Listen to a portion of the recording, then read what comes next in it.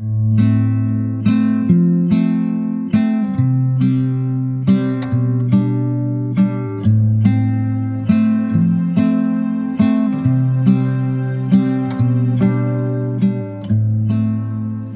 is the Sunday Messages podcast from Cedar Valley Unitarian Universalists in Cedar Falls, Iowa, and I'm your host, Kat Bean Hansen. Welcome, we're glad you're here. This week's message comes from our service on November 14th, 2021. Pastor Emma Peterson and our member Moria Brown bring us a co-sermon, which explores the idea, who is God to the humanist?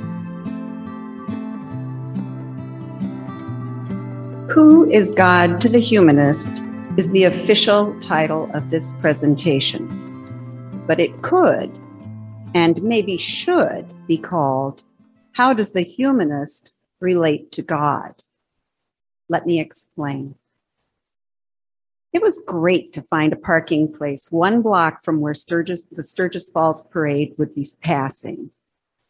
Since rain was in the forecast, I walked with my lawn chair and a large umbrella to the nearest street corner and prepared to settle in to watch the parade go by. A friendly man welcomed me to the corner and told me he lived just a block away. My car was probably parked in front of his house, I thought. Nice guy.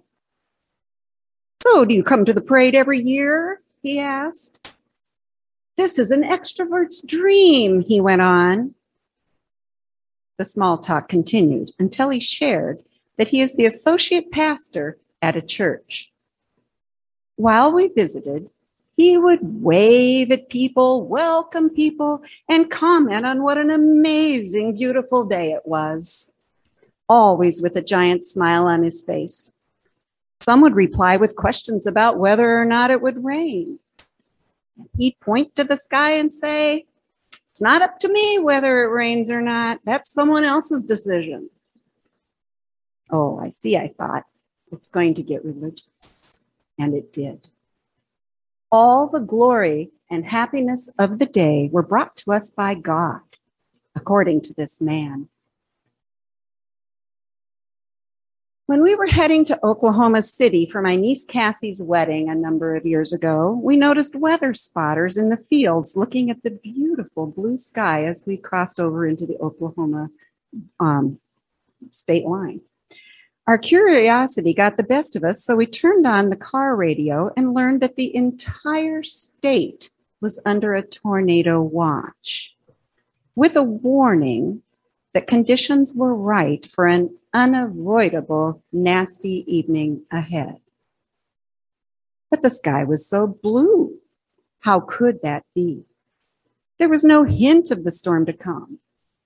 But come it did. That evening, in lieu of the rehearsal dinner, we sat in the woman's restroom at our motel with Cassie's 90-year-old grandmother and Cassie's 3-year-old niece, all huddled together on cushions from the couches we took from our room. I read stories to the little girl off my iPad and tried to stay calm as a 3-mile-wide storm barreled down on Oklahoma City. The forecasters said it would do one of 3 things: hit Oklahoma City directly, boom, split in 2, or lift and go over. It split in 2, killing 6 people, most of whom were in cars when it struck. Cars were submerged in red clay mud, and if flooding wasn't blocking the streets, then downed trees were. We were lucky it missed us. The next day dawned beautiful, low humidity and perfect weather for a wedding. We ran a quick errand to a shopping mall where we stopped at a Lego store to look around. We were welcomed by the friendliest man we'd met in a long time.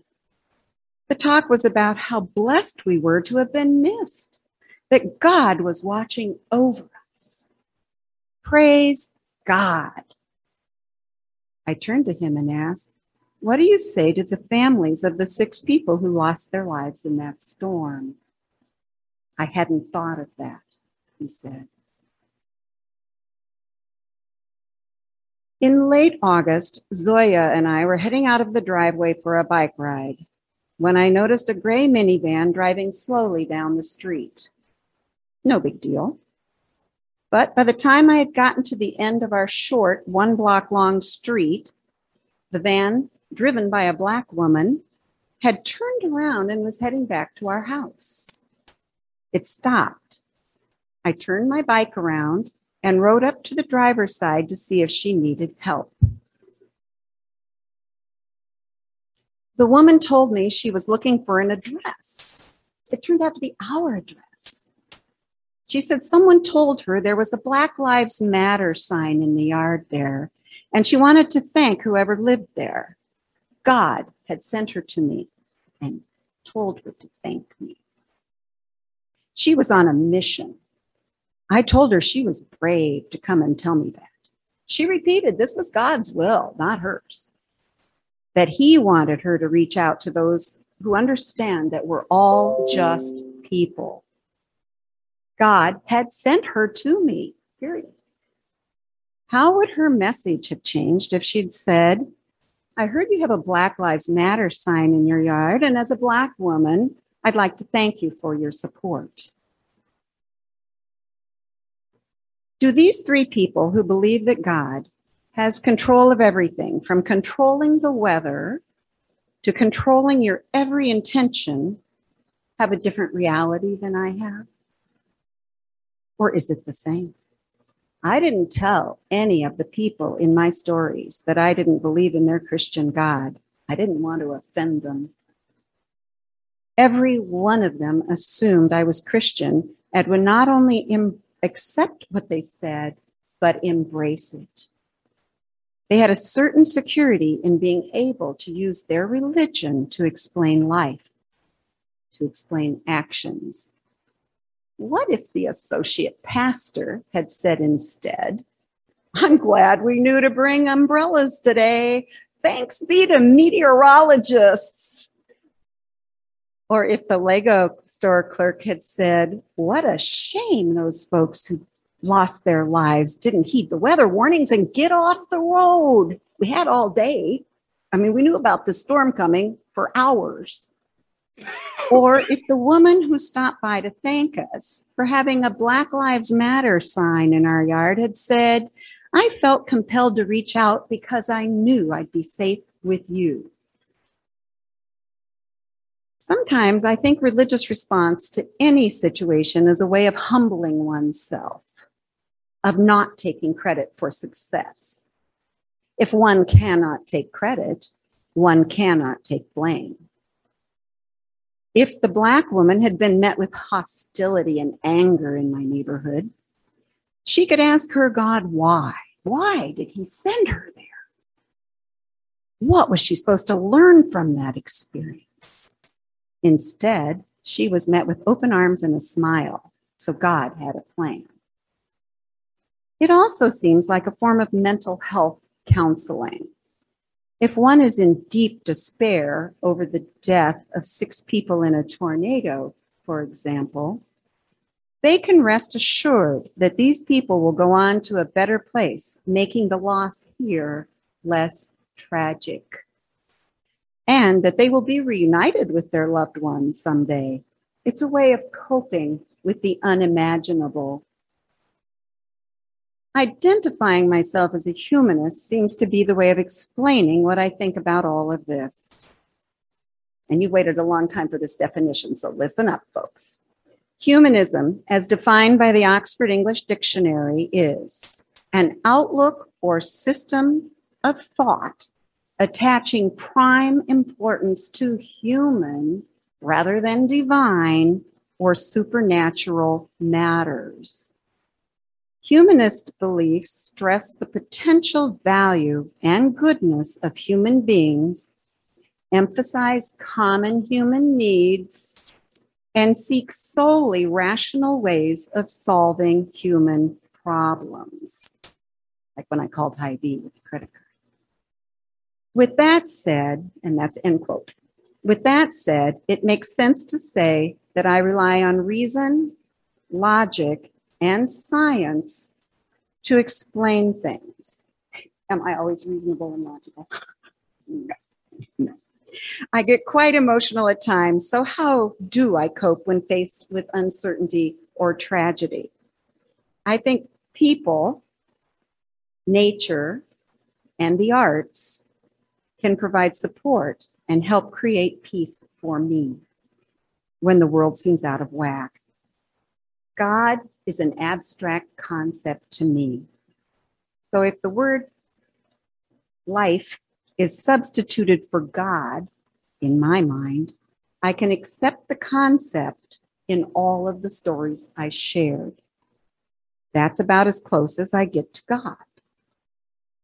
When the guy in the Lego store told us we were blessed by God because the storm split and missed us, I had to substitute the word life to be able to relate to what he said in any way and wonder why those 6 people didn't take shelter. Next, we will hear from Pastor Emma with her perspective on this topic. I think many of us have experienced similar encounters to the one Moria described this morning. Friendly, casual meetings with strangers that suddenly take a sharp left turn that leave us thinking, oh boy, that person and I have very different worldviews. There's a phenomenon in psychology called the consensus effect. The consensus effect is the common, pervasive bias individuals carry for their own behaviors, choices, and judgments. People tend to assume that their personal qualities, characteristics, beliefs, and life experiences are relatively widespread and common throughout the general population. When we meet people who match us in particular ways, especially along racial and gender lines, our brains do this funny thing where, in a desire to seek out like company, we assume other folks more or less think and act just like us. This might explain some of what Moria encountered. Friendly people openly sharing their theology with someone they assume probably thinks like they do. Of course, we are at least somewhat aware of how vastly varied our perspectives actually are. But at least initially, in an effort of connection, we make the hopeful assumption that we're all pretty much the same. But we aren't the same. And many of us have spent our lives disentangling the embedded theologies of our youth. Embedded theology means the implicit beliefs we learn from our faith communities of origin.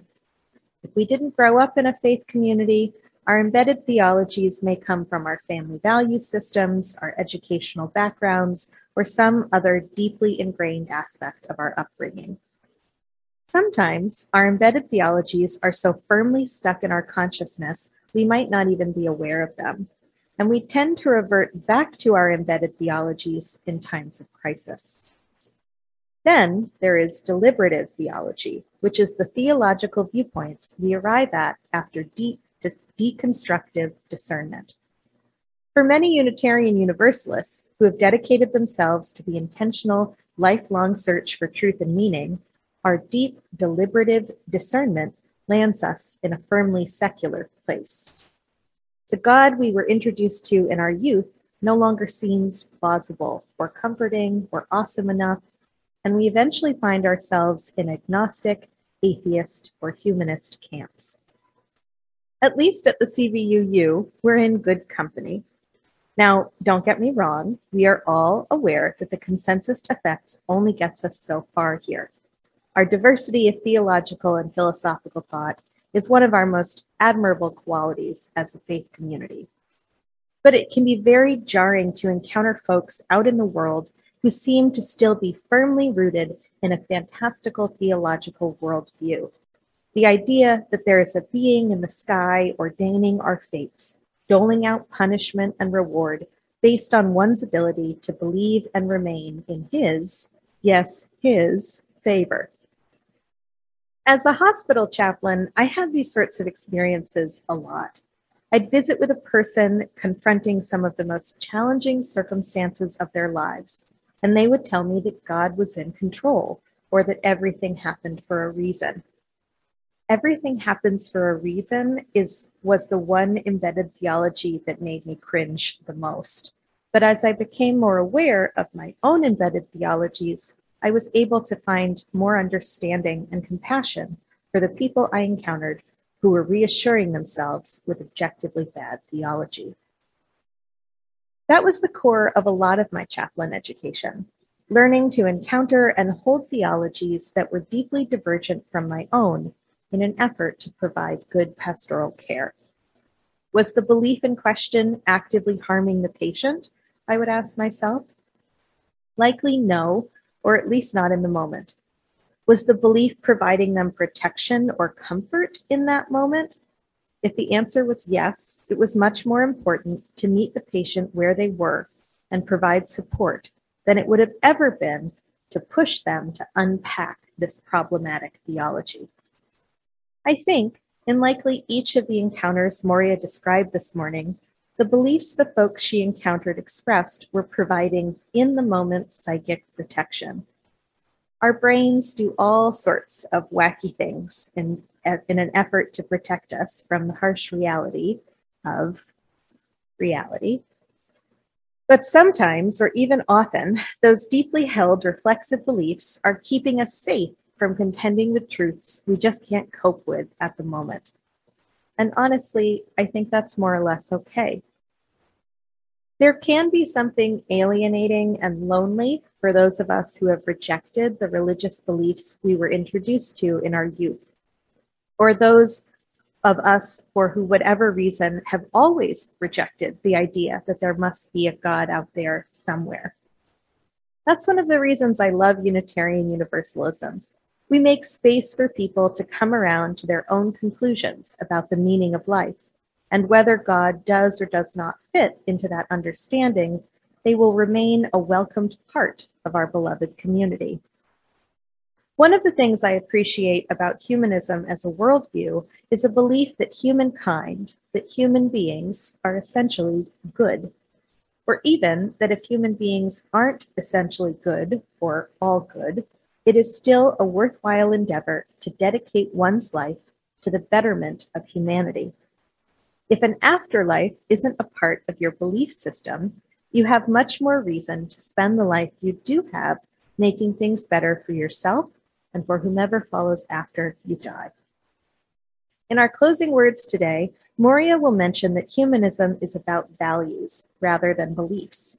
It gives me hope for humanity that humanists can arrive at a value system that upholds the inherent worth and dignity of human beings without the qualifier of a God insisting on good behavior from God's creation. Kindness, charity, cooperation, and stewardship are values powerful enough on their own without religion propping them up. I make no secret of the fact that I'm a theist. Sometimes I might even go so far as to call myself a Christian. And I know that my belief in a higher power is indeed a form of psychic protection. My faith in a divine energy that loves me and all of divine creation comforts me when I feel hopeless or lonely or fearful or sad. My faith reassures me that even as humans fail and fail again, there is a force in the world stronger and more resilient than all of our endless fallibility. My faith comforts me and it protects me, and I do believe it makes me a better person. It also qualifies me to be a minister. But I completely understand why my theology wouldn't work for someone else. I think that's a big part of the challenge, to resist the urge to place a value judgment on our differing theologies, or to fall into the trap of thinking non-theists are somehow more evolved than theists. As long as your worldview isn't harming you or anyone else, it's all right by me. But I do wish a lot of us would incorporate some humanist theology into our perspectives. In many ways, humanity seems to have lost its way. a collective focus grounded in humanist values, and open-minded critical thinking, science, compassion, justice, and the flourishing of humanity could indeed save us all. I misspoke a word, so I'm going to reread that last sentence. A collective focus grounded in humanist values on open-minded critical thinking, science, compassion, justice, and the flourishing of humanity could indeed save us all. Amen, and blessed be.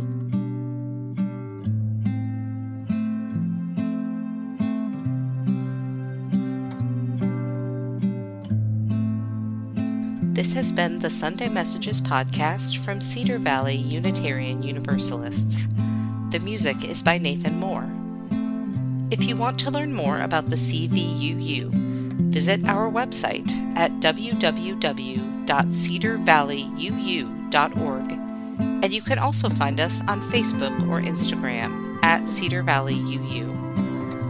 We welcome visitors to attend our online services on Sunday mornings at 10 a.m. Central Time. If you'd like to learn more about joining us for a service, send us an email at cvuupodcast@gmail.com. Thanks for listening.